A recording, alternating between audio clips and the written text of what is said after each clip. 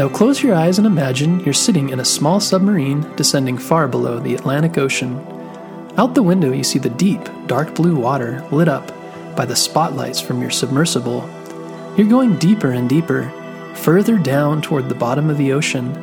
Your instruments show you're close to your destination, so you turn the cameras on. Suddenly you see something through the darkness of the sea, lit up by the spotlights.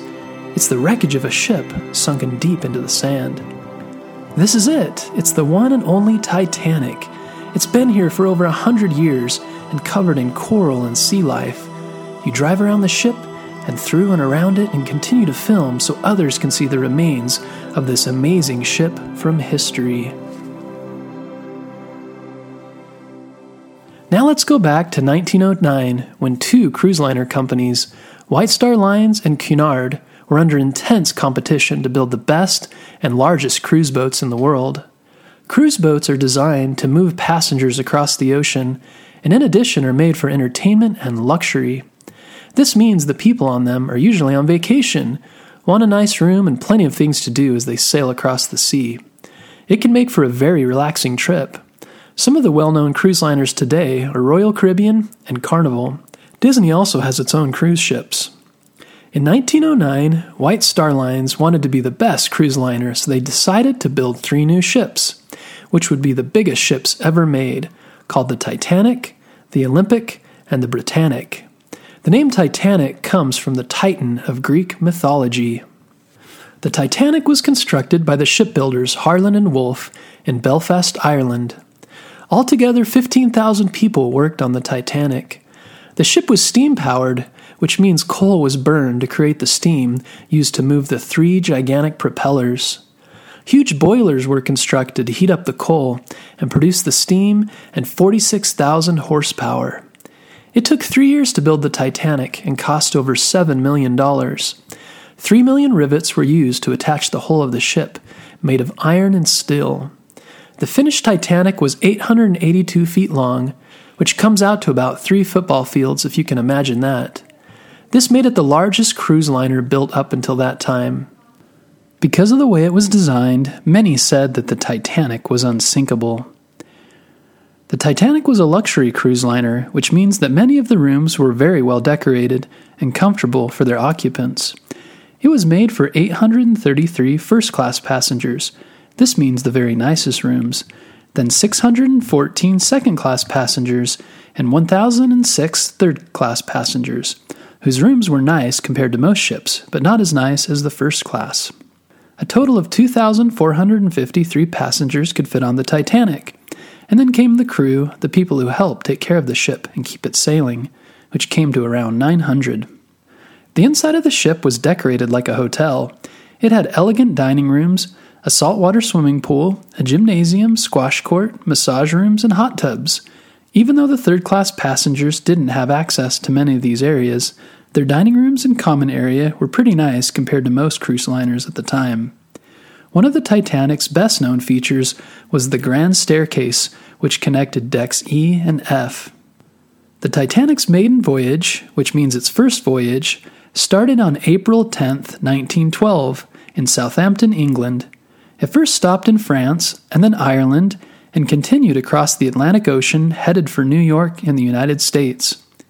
White Star Line's managing director, J. Bruce Ismay, and one of the ship's designers, Thomas Andrews, were passengers along with many celebrities such as John Jacob Astor IV, a wealthy heir to the owner of Macy's, Isidor Straus and his wife Ida, Benjamin Guggenheim, and the heiress Margaret Molly Brown. Margaret Brown was born in the United States in Missouri, and while she had a difficult life growing up, ended up moving to Colorado, where her and her husband's mining business struck gold. Margaret used her wealth to do good, helping people in need and finding other ways to help the less fortunate. She often traveled around the world doing good, and happened to be in France when she found out her grandson was sick. This caused her to book passage on the Titanic and head back to see him. But unlike Margaret, most of the passengers on the ship were normal people, traveling between Europe and the United States, the third-class passengers who paid less than $20 for their voyage. The first 3 days of the trip were fairly normal. The seas were calm and the skies were clear. On the night of April 14th, one of the crew members was on the lookout.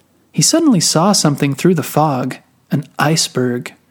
An iceberg is a huge piece of ice that floats in the water and is common in the North Atlantic. Other boats had reported seeing icebergs, but this one was very large and very unexpected. The crew member rang his bell and called the captain. Immediately the engines were reversed and the gigantic ship tried to turn and miss the iceberg. And from above the water it appeared as though they had missed the iceberg, but below the water it struck the side of the ship and caused a 300-foot tear in its side. When the captain and Thomas Andrews, who helped design the ship, went below decks to look at the damage, they could already see water pouring in through the gash. The ship had started to tilt and water was beginning to fill the different compartments. Andrews did a quick calculation and estimated they only had about an hour and a half before the ship would sink. Quickly everyone started loading into the lifeboats, which had been added to the ship in case of an emergency. Many women and children were allowed to get on the lifeboats first, but unfortunately most lifeboats were put into the ocean too quickly and didn't get enough people on them.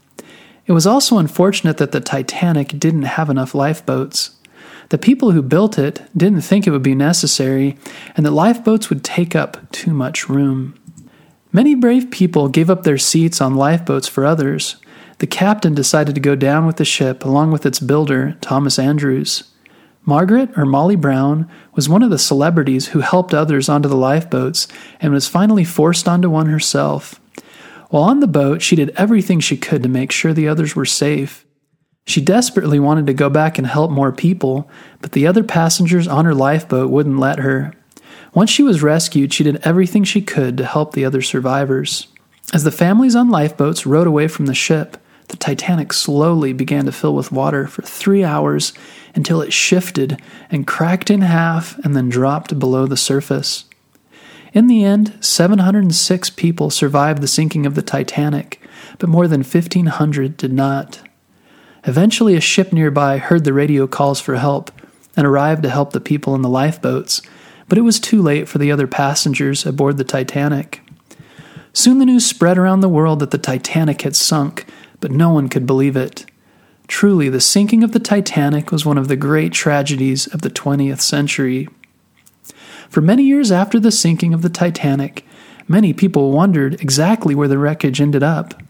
They knew generally where the ship had gone down, but the water is extremely deep in the North Atlantic, and likely the wreck moved very far below the landing on the ocean floor. Many expeditions set out to use sonar to find the Titanic, but it wasn't until 1985 when a French-American team led by Jean-Louis Michel and Robert Ballard found the wreckage. After this, submersibles with cameras and later with people were sent down to film the wreckage. They sent remote-controlled cameras inside the ship and brought back video of the inside to examine what had happened to the ship and what it looked like now, the many years after it had sunk. Since this time, many books and movies have been made about the sinking of the Titanic. You can also watch documentaries about the history of the Titanic, the people on it, and the many voyages made down to its wreckage.